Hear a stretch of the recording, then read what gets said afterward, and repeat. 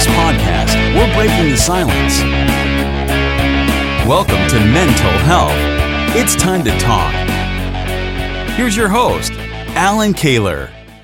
Hello, everyone. Thank you for taking the time to tune in. On today's show, we have a university professor. We have a musician.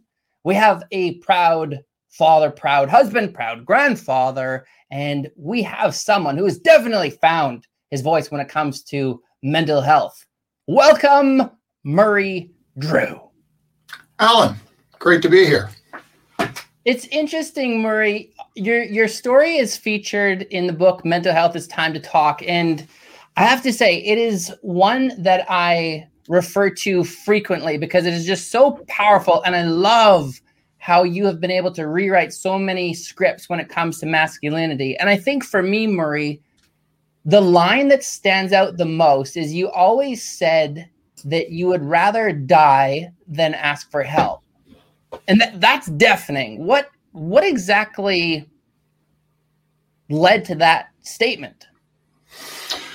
Well, the hardest thing to admit, I think, I'm a child of the 50s and 60s. Mental health wasn't talked about back then. It was, polite people didn't talk about it and good families didn't have it. So, that's how I was raised. So it was, there's no way I was ever going to admit that I was having a problem. So I guess what I managed to do was turn it back on the world and say the rest of the world is having a problem.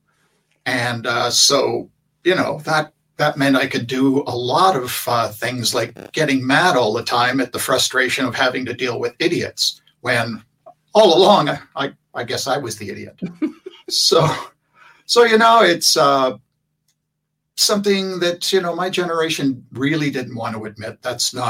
Men didn't have mental illness. So, I'd stigmatize myself. So there was no way I would admit that, almost to the extent of losing everything. Yeah. And you talk about that projection, that need to almost live out here or to blame others. And that is a common theme when it comes to men struggling with mental illness, even to this day, right? It's difficult to go within to want to look at actually what's taking place. Yeah, absolutely. So if you'd asked me if I was depressed, I wouldn't have thought so. Because, we all think depression is this one thing. You're sad, you want to go up and sleep in your bed all day. And sure, that's depression. But for me, it was more kind of irritability. So like I could get mad just like that. Right. So, and of course your family gets to see most of that because they live with you the longest. So, I could hide that when I was at work, but of course you'd come home and then, you'd get angry, do a lot of yelling, that kind of stuff. I appreciate you touching on that. To this day, I would still say that the telltale number one sign for me that my mental health is slipping is exactly what you're talking about. I become very irritable, short-tempered. And for yourself, Murray, did you find that when you're in even the place of work, you can, as you say, you use the words present well, showing on the outside that everything's fine, but then sometimes you can remove that proverbial mask when you come home. And then when you were irritable, did that also potentially fuel feelings of guilt? That's one of the questions they always ask you, right? It's when you're doing one of those depression questionnaires is, do you feel guilty? I can't say that I do. I think one of the things you have to do is forgive yourself, right? I probably did, but that's one of the things I've had to work on. I think a lot of people, as they go through their recovery, part of that is forgiving yourself and getting rid of that guilt. Yeah. And before we get into this whole recovery process, let's back up here a little bit because, when you were given the ultimatum, right? Bev said you either see a doctor or you see yourself out the door. And what did you choose initially? I chose to go out the door. So I went to kind of a cheap motel and spent a couple nights there and began to think a little better of it because then I stayed in a friend's basement for another week. And, after a while, you start to think what's important to you. So fortunately, I was able to say, okay, I'll go get the help. And so we were able to put it back together and, start fresh. And even in that quest for help, you bring up, when you share your story, you often bring up the University Bridge, which is actually not very far at all from the Royal University Hospital. How difficult was it for you to walk over that bridge and actually get the help that you needed? Well, of course, that came along like 11 years later. I mean, when we're talking about the help, we're talking about 2006. So we're talking, the help was to go to my GP initially and, finally admit out loud to a stranger, well, not a stranger, but that I was having problems. And of course, she was very sympathetic. And so I got put on my first psychiatric drug, citalopram, which is an antidepressant. So that was the beginning of the whole road. Even, I guess, when that journey started, having to see a formal professional, was there still a piece of you that was in denial? Was there a lot of fear for you to see, a professional that very first time? Or how did you even navigate through some of those emotions that surfaced? Yeah, it was really hard. It was kind of like I was in a daze because all of those feelings, I'm talking about the shame that you would feel, my generation would feel because we were finally admitting we had a problem. So, I remember sitting in the doctor's office. I kind of was in a daze when she was talking to me. When I had to go buy the antidepressants, I went to a pharmacy on the other side of town so nobody would recognize me. And when they gave it to me, I thought, oh my God, they're judging me, and now it's kind of like, give me this month's pills, So, but, at first it was difficult. And swallowing that first pill, that was a big occasion.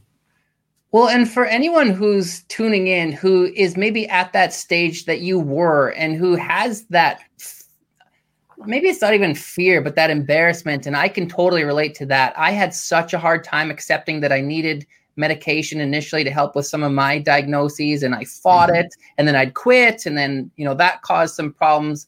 But how were you able to just get to that place of acceptance that maybe you just need to take some medication to help?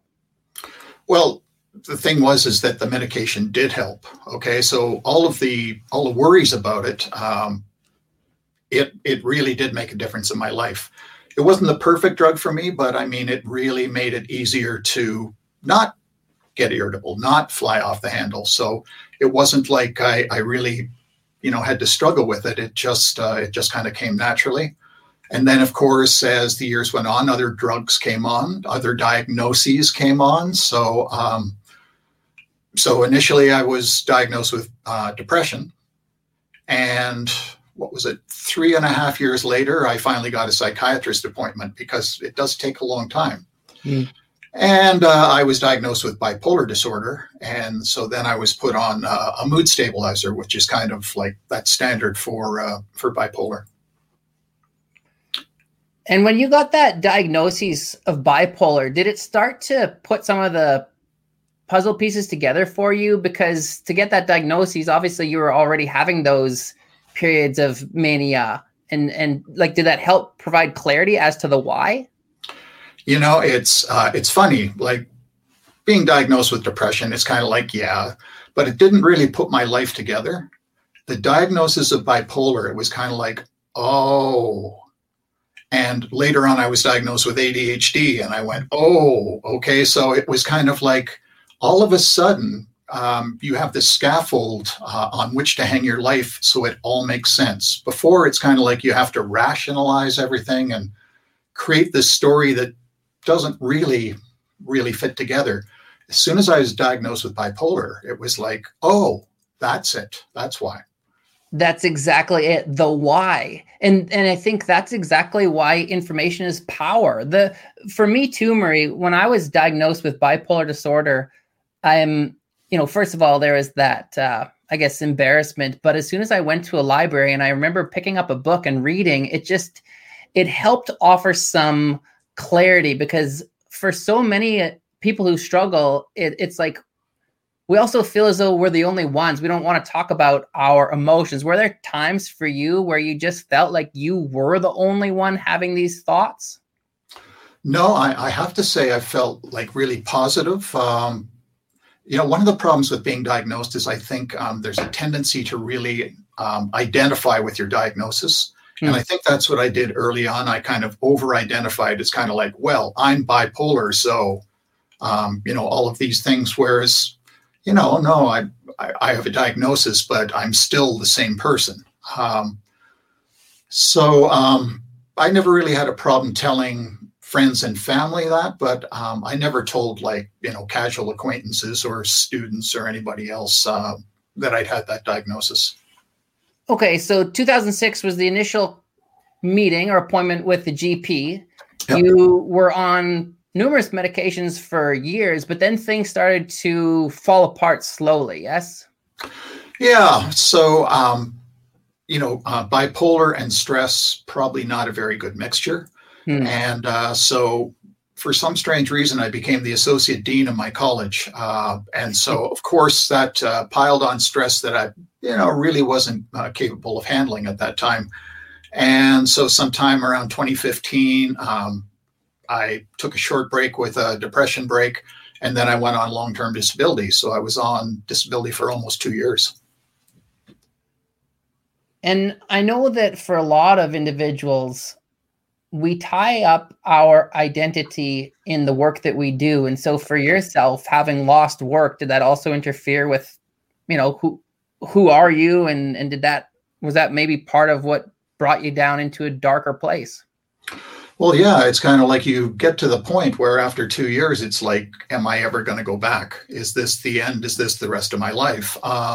So yeah, just, bit by bit, it's, you start to lose things. I got to a pretty dark place. And see, there's a lot of individuals who have a hard time wrapping their head around how is it that somebody can arrive at the place where they would actually potentially take their own life. And you were there. Mm-hmm. Like how do you bring people into that world as best you can so that there can be somewhat of a greater understanding? Suicide for me, and I think for a lot of people, is the most difficult thing to talk about, right? It's not an easy subject, but I do feel that there are situations and mental illnesses where suicide is like, it makes sense. It's like you get to that place and all of a sudden it's kind of like, yeah, this makes sense. This is the answer that I've been looking for. So I don't think most people realize how dark that situation has to be before you come to the conclusion that, that's the right option for you. But for that person at that time, it's usually a very logical decision that they're making. It's tough on everybody around them, but for that person right then, that's what makes sense to them. So for you, Murray, being in that frame of mind, is that what eventually led you to take that walk to the University Bridge? Yeah, that's it. I finally got to a point. School was starting up again. So, of course, I began teaching in the fall. So this would be sometime in September. So, again, it was like another year being out of things. So I thought, that was a bad time. So, yeah, sometime on a kind of drizzly afternoon on a Saturday afternoon, it was went around looking at bridges for figuring out which one was the tallest. And when I got to the University Bridge, I knew how close the hospital was. So I walked over to University Hospital and going to the doctor was hard. What I did in the University Hospital was harder. Yeah. And you had the courage to walk through those doors. And what I guess kind of hurts my heart, Murray, is when we initially spoke, and you're sharing your story. And I just picture you already obviously feeling vulnerable, fragile. You get into the emergency room and you go, those of us who've done this, you go through the robotic checklist, and it's hard enough to admit that you're struggling with your mental health, but then you were kind of just left in a waiting room for a while. And then, Murray, you almost left. If you've had experience with a loved one or yourself going to the emergency room of the hospital, it's horrible. First of all, you're not in very good shape. And so you have to get in line behind everybody, and it's noisy, it's crowded. It's not a place you want to be. I finally talked to the person and told her what was going on. And she said, you'll have to wait. We'll find somebody and we'll get back to you. So here I am, I'm sitting in this, down this hall in all of these seats, and for about an hour, and like, you can't believe how loud and noisy and dirty. And so finally I thought, maybe I should just get out of here. I'll go home. And so I started walking out the door, and the woman behind the desk came out and she said, if you want to get help, we'll get you help, but you're going to have to work and you're going to have to stay here, and it's not going to be good, but you'll really have to work at it. And so I went back to the seat, and, later on they get you into one of these little rooms that has like a curtain on it so you can stay in there. But of course it's very noisy.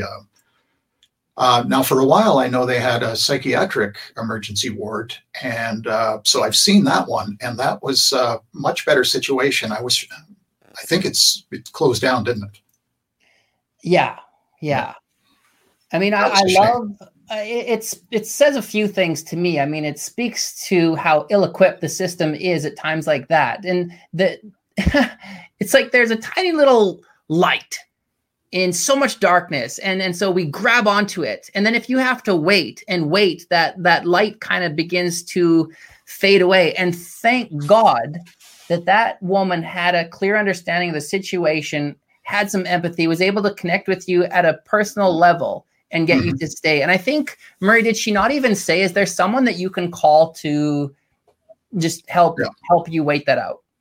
Yeah, because I was by myself. So I did give my wife Bev a call, and so she came and joined me. And of course, having somebody to wait with you is always easier. So that was good. But it's not a great experience, especially when you're going through that kind of crisis. And then close by, for those individuals who aren't familiar with RUH, you have the Dubé Center, Psychiatric Center. Mm-hmm. And how was it for you when you were informed that you would be admitted into the Dubé Center? What kind of feelings were stirring up within? It wasn't that I was told I would be let or put in the Dubé Center. It was kind of, I had to fight to go into the Dubé Center. It was kind of like, well, we don't know if you really need to go in there, and, there's no beds. And so it was something you really had to insist. So I think a lot of people are just kind of turned around and sent home, because what are there, 56 places, I think, at the Dubé. And if you go to the front of the Dubé, they've got like this whiteboard with how many spaces are available. I've never seen a space available. So it's kind of like one person leaves, another person goes in. But luckily I did get in. I spent a night in a broom closet, which they had kind of converted into a patient area. I'm not making that up. It was a broom closet, but they got a bed in there. So I spent a night there. And when I was in Dubé, I didn't always have a bed there. A couple of nights I had to sleep in the ECT therapy room. So that's the electroconvulsive therapy room where they do the electroshock therapies. That was kind of an odd experience as well. So, well, our mutual friend Jay Blakely was on the show not too long ago talking about some of those experiences with ECT. And, Murray, it's interesting. Clint is tuning in right now, Clint Malarchuk, and he just says relate so much. And, there's a man right there who has had one hell of a battle, and it it's that word relate. It's like that there's so much power in being able to connect with someone else's story. Mm-hmm. And, I know even when it comes to connection, you talk about meeting with a younger psychiatric nurse. And when you're trying to be vulnerable and open up and they're asking these questions, part of you is thinking, well, what the hell do you know? And yet that individual opened up about their own struggles. Yes. Yeah. One of the things when you tell people you've been in the debate center, a lot of them kind of go, oh, that's too bad. And it's kind of like, it turned out, this was probably one of the best experiences I've ever had. It was hard, but for what I needed, it was perfect. And you're right. So every shift change, the psychiatric nurse who was assigned to you would spend half hour, 45 minutes just talking to you. And yeah, you're right. It's kind of like, so who is this person? But first guy who was my nurse, he said, yes, I have a diagnosis of my own. And that's why I'm working here, because I'm really interested in mental health. And it wasn't that uncommon. I think there were a few other people as well. So it was great. I met people who, knew where I was, and they, could talk to me in a very good way. I think for me, when I hear that, it just validates that we really have no clue what other people are battling, do we? Nope. we place these judgments and opinions, and case in point. And Murray, this is bizarre. This is wild. Life is quite the journey, because I think it was, correct me if I'm wrong, but like 1 week after you had returned home from the debate center, you go and attend a mental health event at the University of Saskatchewan, and I'm the keynote speaker. That's right. and here we are. Yeah, so it was Be Well Day, and of course there was the keynote speaker, and I saw you, and I actually attended a session you did in the afternoon. And okay. What really struck me? There was 20, 30 women, and I was the only guy besides you. And at the end, I asked you, is it always like this? Did guys come to this? And you said no. And that's why we're sitting here today talking about that, because, that's the problem, right? That's fascinating. So you actually approached me after?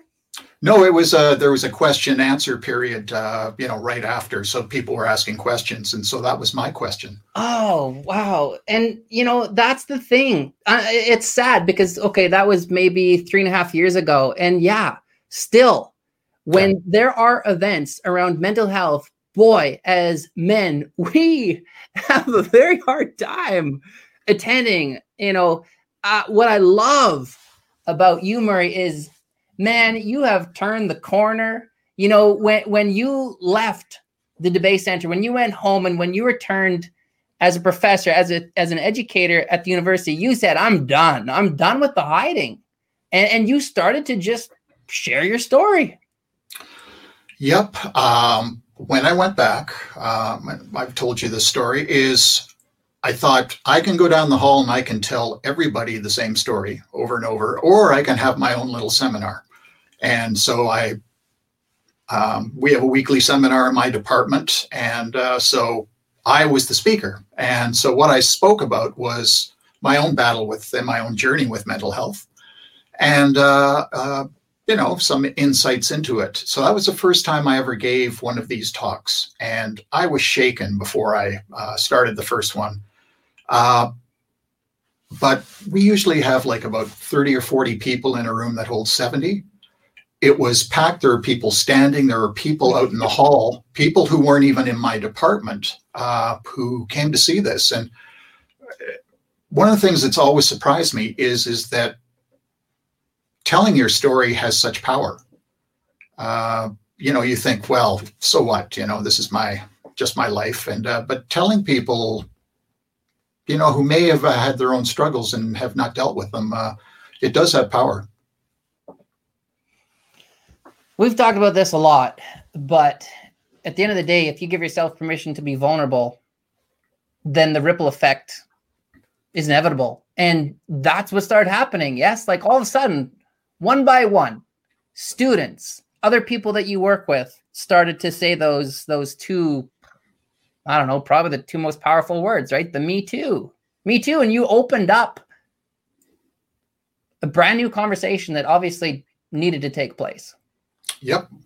And so one of the things I do now is I give a lot of talks to student groups, and every class I have, I give my patented the talk, as I like to call it. And I give them the talk about mental illness, and I'm always amazed at the response, because all of a sudden their professor is just a human being, and they're all feeling anxious and depressed at university, and, I think by doing that, it says, hey, it's okay. Everybody's like that. You can still be successful. It's not going to ruin your life. I love that. I love how transparent you've become. And I think even last week, did you not deliver 5 different presentations on the topic of mental health? Yeah, I don't know why. It's kind of like just all kind of came together. But I did a couple, or I did one with some other people I work with, and then I did a bunch of student groups. So, yeah. What's the most common question that you're asked, Murray, after you do share your story or talk about mental illness?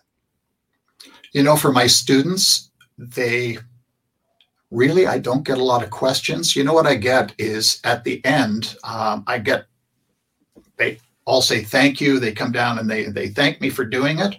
A few will say, talk about their own struggles with mental illness. But then I get emails, once I said that 2% of students at the University of Saskatchewan, I think it's just under that, 2% have a plan for or have attempted suicide. And you think about that, that's like 300 people. And so I get emails saying I was one of those 2%. I find out people have ADHD. And, as an instructor, that's really valuable. I'm not going to make any judgment on you if you have ADHD, far from it, because I do too. So it's, it's really helpful as a teacher to, know who you're talking to. But I think at first, no, you don't get a lot of questions, because it's a bit shocking to sit there and, I should tell you this. Because this year all the teaching is online. It's kind of like what I'm doing right now. So I'm on WebEx. So what I've got is 100 squares instead of just the 2. And so I'm giving my talk, and maybe they didn't realize I could see the comments. And one of the students wrote, "Should I be worried?" And I thought, probably. But you are you, and you just present as your authentic self. And I think that that's what people are drawn to. That's what people love. When I was teaching at the college, and my wife Tanya is so wonderful with this. She always just helps me to go back to the fact, just be you, just be you. People will love you for you. Because I would go off on these tangents, and Murray, for two people, 2 men who struggle with ADD or ADHD, whatever, we're doing pretty damn good. Yeah, we're doing good. We're 28 minutes in, and I think we've pretty much stayed on point. Well, but most people do not understand what ADHD is. Oh, you're going down the road of hyperfocus, I feel. Yeah, there's all of the negative things, but, ADHD gives you some superpowers. And, I do think that humanity would be in caves if it wasn't for mental illness. If it weren't for autism and ADHD and bipolar, we'd probably, still be sitting around a campfire. Sounds like you need to write a book on those themes.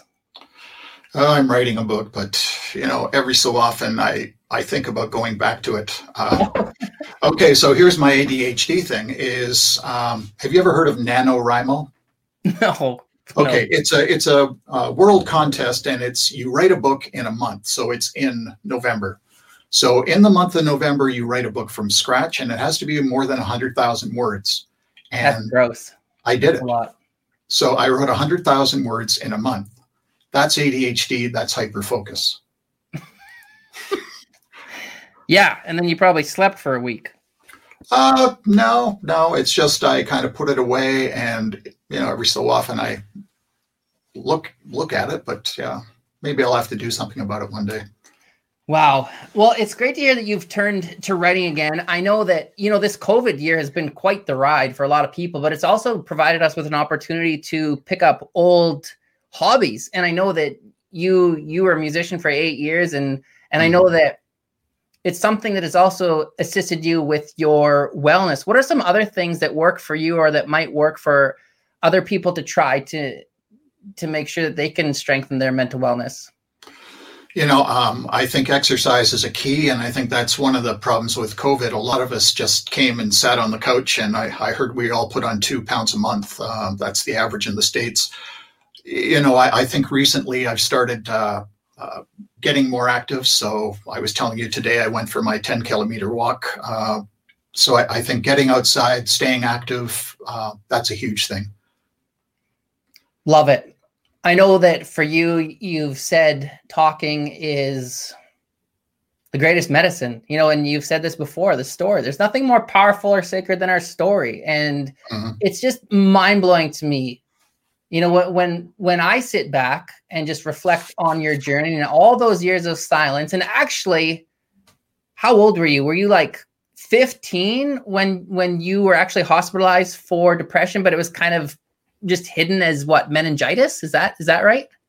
Yeah. So I was feeling crappy, so they put me in a hospital and they looked for some kind of physical disease. After a couple of weeks, didn't find it. So I was finally diagnosed with depression, and my parents came to my room and they told me I'd been diagnosed. And that was the last time anybody in my family ever mentioned mental illness or depression or anything. So a couple of years ago, I told my sisters that I had been diagnosed my hospital stay when I was 15. And they said, well, no, you had meningitis. No. And, you wonder if you'd done something about it when you were 15, your life would have been quite different. 100%. And yet it just speaks to the fact that so frequently, especially as you said earlier on, for your generation, it was just swept under the rug. It wasn't talked about. And unfortunately, though, what that did is it caused you to suffer in silence for a very long time. However, you obviously were able to look at that, rewrite it, and now share your story with others. And Murray, you just have my utmost respect for that. Is there a way that people could potentially connect with you if they wanted to just share some of their experiences with you? Yeah, of course, I'm on Facebook too, but I don't want to become friends with everybody in the world. But I guess my email at the University of Saskatchewan is the easiest way. And of course, it's easy. It's my first name, last name at usask.ca. So murray.drew@usask.ca. Okay. Well, I appreciate your time, Murray. Thank you so much for the great work that you're doing, putting a face to this, especially for us as men. You take really good care of yourself. You too, Al. Thank you so much, everyone, for taking the time to tune in. Take good care.